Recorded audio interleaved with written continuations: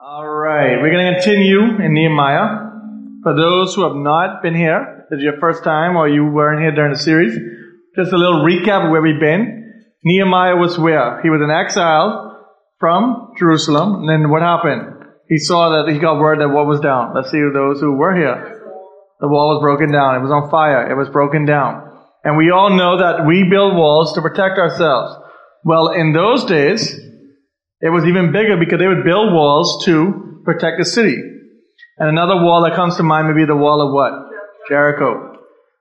So we know that walls are there to protect. We looked at it and we saw that God had given Nehemiah this task to go rebuild the wall. But what happened last time we were here? He had what? Opposition. People came against him. People said, you know what? You can't build this wall. I'm going to do whatever I can to stop you. So what did Nehemiah do? He had a plan. First of all, he prayed to God. And this is what he ended up doing. He said, half of us will work at a time. And the other half will what? Protect. Have the swords or whatever in hand ready to, if somebody comes, we're going to do what we can to hurt them and to kill them and to stop them from coming against us. And I think that's very practical that we didn't look at last week 2 weeks ago, because I think that we need to recognize that every person had a task. And it's just like the church. Us as believers of Christ, we are like that. We all have a task and we need to take it out. We need to do what we're supposed to do. If we don't, then we're failing. If we don't, the church isn't what it is. Because all we hear is negative stuff about church or church people. But we need to recognize that the church should function in a way that when people do or whatever happens, when we do our work for the Lord, we should give 100%. And tonight we want to look at Nehemiah chapter 6. Before we look there, we went for Nehemiah chapter 4. We went from Nehemiah 4 and then we skipped chapter 5. But just a little thing to tell you what's going on in chapter 5. The people started to oppress the poor. They tried to do whatever they can to cause harm to them, trying to do whatever it was. The same people that were opposing Nehemiah building the wall. So of course Nehemiah himself took the task on. And he was generous. And if you just want to read the last part, we don't have this verse, but the last part of chapter 5, it says this. Moreover, from that time that I was appointed to be their governor in the land of Judah, from the 20th year to the 32nd year of Anarexus, the king, 12 years, neither I nor my brothers ate the food allowance of the governor. So this is, Nehemiah here is given a food allowance. He's given a stipend in a sense, a salary for the work that he is doing. But he says, you know what? I'm not going to do that. I'm not going to take that because I'd rather give it to the poor, those who are being oppressed. The former governors who were before me laid heavy burdens on the people and took them for the daily ration of 40 shekels of silver. Even his servants lorded it over the people, but I did not do so because of the fear of God. I also persevered in the work on this wall, and we acquired no land, and my servants were gathered there for the work. So here it is, Nehemiah was given land, given all these different things, but he said, you know what, I don't want that. Because I'm no better than those you oppressing. Can you imagine that for a second? A king saying, I don't want what you would give me? That doesn't sound right? Because what would a king want to do? Take everything for himself. Right?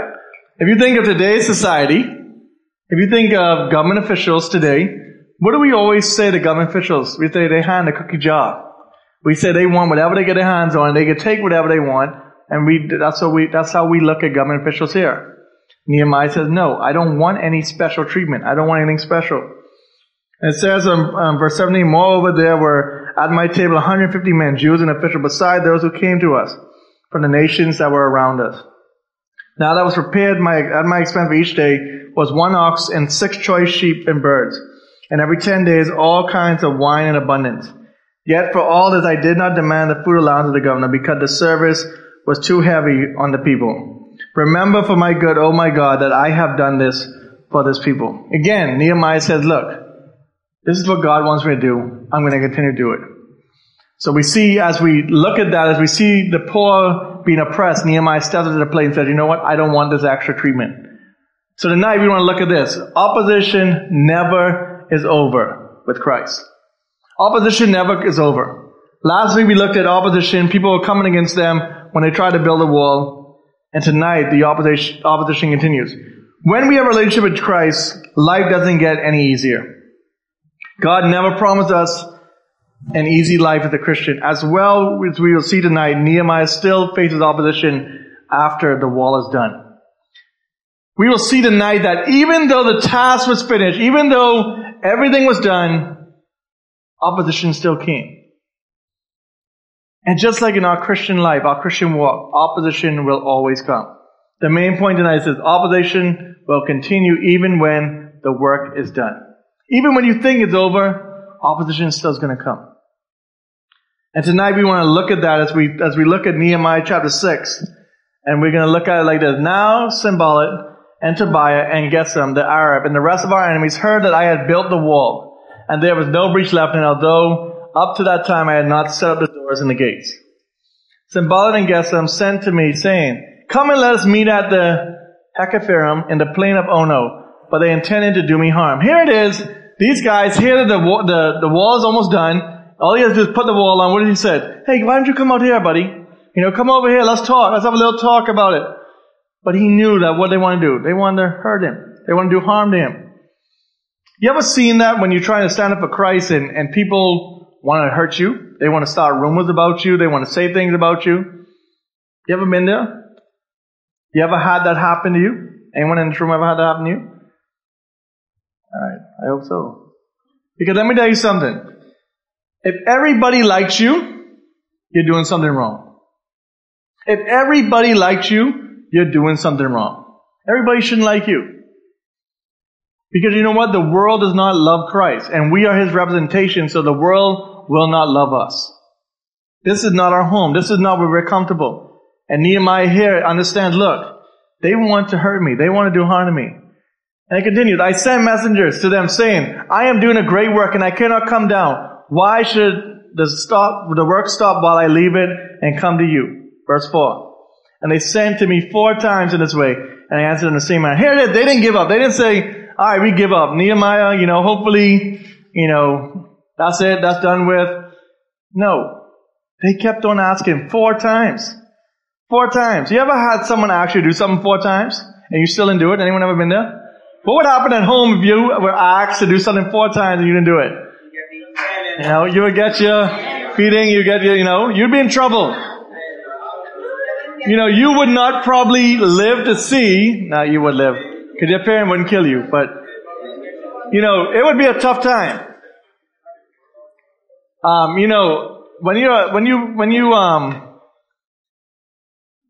Some point in your life, about 20 years down the road for you guys, when you get married, 20 years down the road, right? They always say that husbands, they always say husbands, listen, if you ask wives, they will say husbands have selective hearing. Or they just, my wife will tell you, I tune her out. Like when I hear her voice, like how you ever watch those TV programs and you're, nah, like that's, wah, wah, wah, wah, wah, you always hear it's like, that's what my wife would tell you. That's probably how it is when she talks to me. She thinks I ignore her sometimes. But they always say that husbands have selective hearing. They hear what they want to hear, and they disregard the things that they disregard the things they don't want to hear, but they regard the things they do want to hear. So, here it is. Nehemiah has been told, look, come, let's talk 4 times. And he ignores it. Says, I'm alright. I'm working hard. I'm doing what I gotta do. Please leave me alone. Alright. In the same way, Sanballat for the 5th time sent a servant to me with an open letter in his hand. So again, 4 plus 1 equals 5. The 5th time has come. Can you imagine that for a second? Someone's pesterizing you like that. Please come see me. Please come see me. I don't know if you are, how many of you ever have this person that calls you on the phone, you just don't really like to talk to them? You're like trying to really ignore them. You don't want nothing to do with them. You wish they would just stop calling. You just have you're like, oh man, they called again? I remember being your age just about a couple years ago, your age a couple years ago. And I remember I can't remember who it was, but it was this person who would call my house, right? For me. And I would just tell mommy, just call me please. Call me so I could go do something. So I get him off the phone. You take it to trash or something, let me do something. It was a lie, but it was just to get out the phone. But here it is again. We see in this story, for the 5th time. He's coming again saying, look, I want you to come here. Nehemiah says, I'm not coming. Again in verse 6 it says this, and it was written, if reported among nations, the Gesem also says it, that you and the Jews intend to rebel. That is why you are building the wall. And according to these reports, you wish to become their king. Verse 7. And you have also set up prophets to proclaim concerning you in Jerusalem. There is a king in Judah, and now the king will hear of these reports. So now come and let us take counsel together. So here it is. They're trying to make up this whole story. Doesn't this sound very familiar to you? What does Satan say to Eve in the garden? You want to be like God, right? God doesn't want you to eat this fruit because he thinks you're going to be like him. Well, here is not the same exact thing, but he says, look, I'm going to make up a story for you. The story is this. You build this wall because you want to be the king. You want to be in charge. You want to be the head person. This is what is this? This is a story he's making up. This is what you want to be. Now, knowing Nehemiah and seeing what he's done in the previous chapters, do you think that's what Nehemiah is doing this for? To be the king? What is Nehemiah doing this for? Because of what? Because he wants to help his ancestors, those who are exiled. He's there to help. He doesn't really care about the high position. Of course, he just, in chapter 5, gave away things to the poor just to be generous. So why would he want to be the king? Then I sent to him saying, no such things as you have been done for you are inventing them out of your own mind. Here it is. You're making up the story. This is just a rumor. You're making this up. How many of you have ever been there and heard a story made up, like way out there? It's like, that had nothing to do with what I said. It's just like, you ever play the game, what they call it, telephone. If I start with him, I tell him one thing and we go all the way back to Drew in the back, the story will end up completely different in a sentence. You would add things that you wouldn't even least expect. I could tell him my name is Nicholas Rogers and maybe I'll get to the back to say, I would Chimbu, Tata, Mota, I don't know. It would change. The whole story would change. I don't know if it changed that bad, but it would change. Here it is, that's what they're doing. They're making up a story. Verse 9. For they all wanted to frighten us, thinking their hands will drop from the work, and it will not be done. But now, O God, strengthen my hands. Verse 10.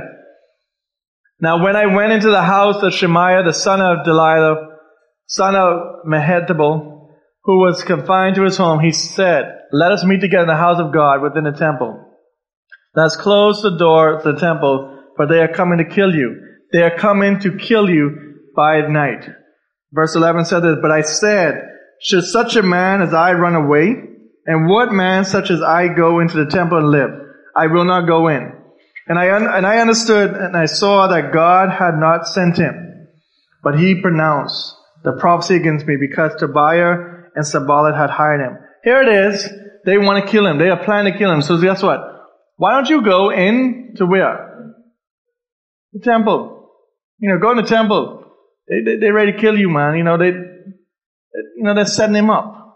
Remember Tobiah and Sanballat, oh my God, according to these things that they did, and also the prophetess, Noadiah, and the rest of the prophets who wanted me to make afraid. Let me ask a question. Nehemiah, here it is, these people are plotting to kill him, doing all these things, making up a story, what Nehemiah says. Oh my God, be with these people. According to these things that they did, also the prophet, here it is, he's calling on God. Help them. Now let me ask a question. If somebody does harm to you and they want to harm you, are you looking to say help them? What you looking for? Hurt them, right? You're looking for the complete opposite. You want to try to do whatever you can, but this is not what Nehemiah did. Nehemiah is asking God to help them. He's saying, remember Tobiah and Sanballat, oh my God, according to these things that they did, and also the prophets. He's saying, remember them. Remember them. You see, I think too many times, all we care about is revenge. All we care about is getting that person back. If you do something to me, what do I want to do? I want to harm you. In fact, if we look at this particular story, what would happen is this. You made a story up about me, I'm going to make an even worse story up about you. You talk about me this way, I can talk about you that way. And then what happens? Friendships are hurt, friendships are over, bam. Nothing happens. It's over, Revenge, we like to say revenge is sweet. But revenge ain't sweet. Because you know what? When revenge happens, that's it. Because I can tell you now, when we hurt each other, especially, I would say females, because I think guys were a little different, but there are friends who could say they haven't talked for years.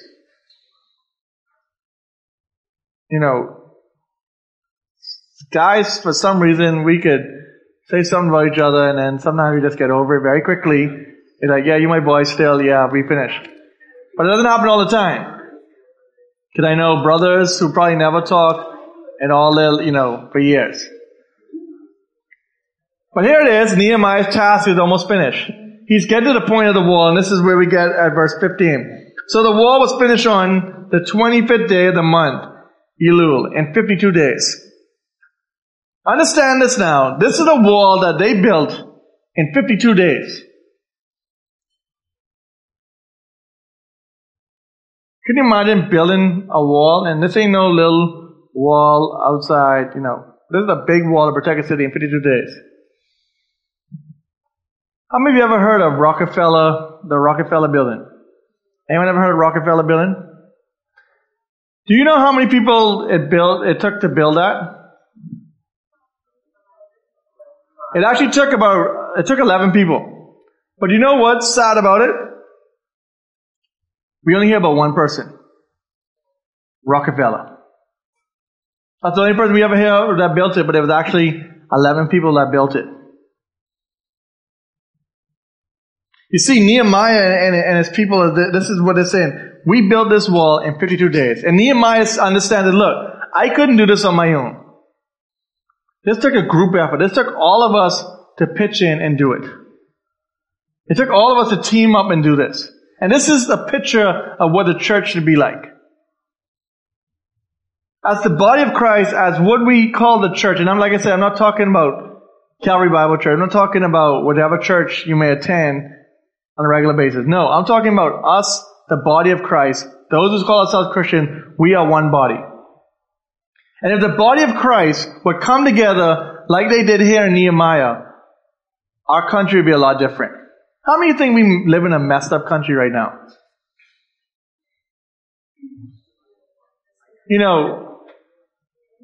We live in probably right now one of the worst times I think we've ever had in the Bahamas. Because I think of our morals have gone.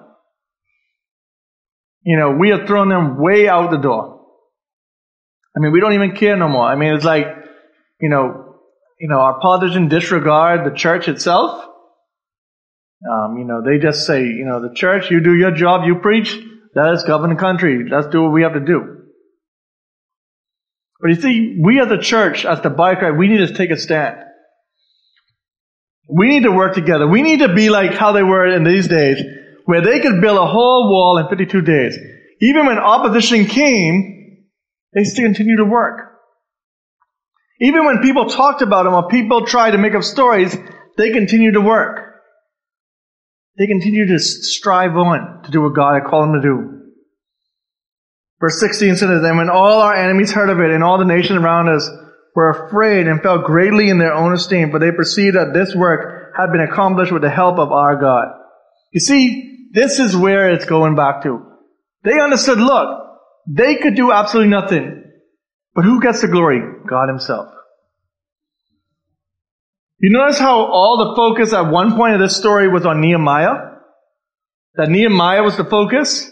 That Nehemiah, you get these people to work? But what happens after the wall is completed? It goes to God. We're afraid of God now because we see what your God can do. This isn't human impossible for you to build this wall in 52 days. Especially with the opposition, especially when people want to come and try to kill you, especially when only half the people are working at a time. We joke around when we see our government workers sometimes on the road. One man working, 6 watching. We laugh at that. But guess what? This time, half was working, half was protecting. So that means only half the men, women, children could actually work, while the other half had to protect. You see, this is an act of God. God built this wall. But Nehemiah was willing to let God use him. Nehemiah had a lot of opposition. He could have gave up a long time ago. He could have said, you know what? I'm tired of all this opposition. I'm tired of what's going on here. But he said, no, I'm going to continue on. I'm going to continue on. Verse 17 said this, moreover, in those days, the noble Judah sent many letters to Tobiah, and Tobiah's letter came to them. For many in Judah were bound by an oath, because he was the son-in-law of Shekinah, the son of Ara, and his son Johanan had taken the daughter of Meshullam, the son of Berechiah, as his wife. Also they spoke of his good deeds in my presence, and reported my words to him. And Tobiah sent letters to me to make me afraid. So we see here, the wall is finished. The wall has been done. It's completed. They've seen the act of God. They've seen all that God has done. But what does that last verse say? They sent letters to make me what? Afraid. You see, even though the work is done, opposition still comes. It's just like in our Christian life. When me and you take a step of faith and we say we want to be a child of God's, that we want Christ to come into our life and that we want to be His children, life never gets easier. In fact, it gets harder. There's no one in this room that can honestly say, well, you know what? My life was easier as a Christian than I was when I lived in the world. Because guess what? God's Word tells us that we're going to suffer. God's Word never told us it was going to be easy. You see, too many times we let the opposition dictate what is going on. You know, in our bumper video, the video that we showed at the beginning, it said that Nehemiah was an underdog. That was one of the words he used. He was an underdog. And when we think of underdog, and for those of us who know about sports, and we think of the underdog winning a game, what usually happens? It surprises us. It's like a shock. I remember in 1995, and that's a long time ago. How many of you were born in 1995? Okay. Wow. Anyway, 1995, the Denver Nuggets. Y'all know the Dikembe Mutombo? Dikembe Mutombo? No. Anyway, Mutombo, yeah, Mutombo. Alright. The Dikembe Mutombo played for the Denver Nuggets at that time, and they played against the Seattle Supersonics. The Seattle Supersonics was supposed to be the number one, they were the number one seed, probably the best team in the NBA at that time, because Michael Jordan wasn't in the NBA at that time, you know. But anyway, Seattle Supersonics were the number one seed. They played game one and they played game two in Seattle. And this time the first round was the best of five. And Seattle won both games as expected. They went back to Denver. Denver then turned around and won their two games at home. Then came game five, the pivotal game five, the game that you leave it all on the floor. Which everyone thought that there's no way the Denver Nuggets are going to win 3 games straight. But what happened? The Denver Nuggets won that game. And as always, and you could go online and look at it, it's Dikembe Mutombo on the ground with a ball like this, like he just captured the whole world, like he just conquered the whole world. And he was like, if you know Dikembe Mutombo, he's a pretty energetic and kind of awkward guy with some of those things. But he was excited. But you know what? I think his excitement as the underdog in a basketball game was no more than what Nehemiah went through. The excitement that Nehemiah probably had when he saw that what the Lord had allowed them to do. And I want you to remember this. Nehemiah never took the credit for it. All through what we've looked at, he's always pointing to God. What about me? What about you? What do we do? How do we apply this to our lives? Well, first of all, we got to follow God no matter what others may say. Whatever people say about us, no matter what happens in life, we got to follow God. Is that easy? No. It's easy just to sit back in a sideline and be a spectator and let everybody else do the work. Second point is this: turn to God in the midst of opposition. When you feel opposition, the worst thing to do is to try to do it on your own. To try fighting it, because you can't. And guess what? The battle isn't yours. The battle is God's. You can continue to fight all you want. You will never win that battle without God. Never. Third point, surround yourself with people that are going to encourage you with your walk with God. Look around for a second. Look at the person next to you who you're sitting with. Look at your friends. And ask yourself this question: is that friend going to encourage me with a closer walk to God?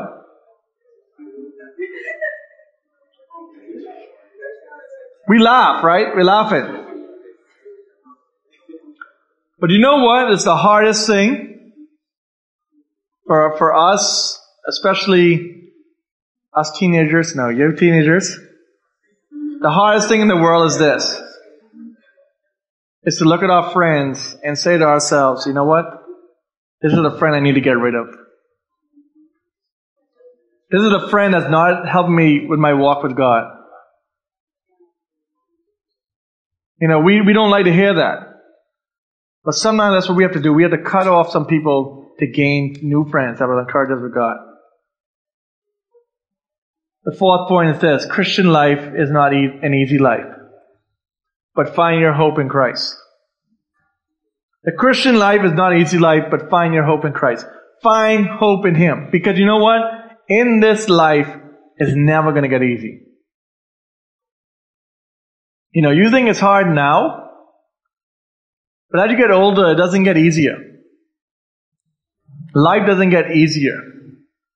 You know, I know you don't want to hear it, and some people don't agree with it. When you hear your parents and people say, take advantage of your school days because your school days are the best years of your life. You don't think of that, and my wife disagrees with that. I mean, I kind of agree with it, except the best thing that ever happened in my life besides finding Christ in my life is to marry my beautiful wife. So if I was in school, that wouldn't happen, right?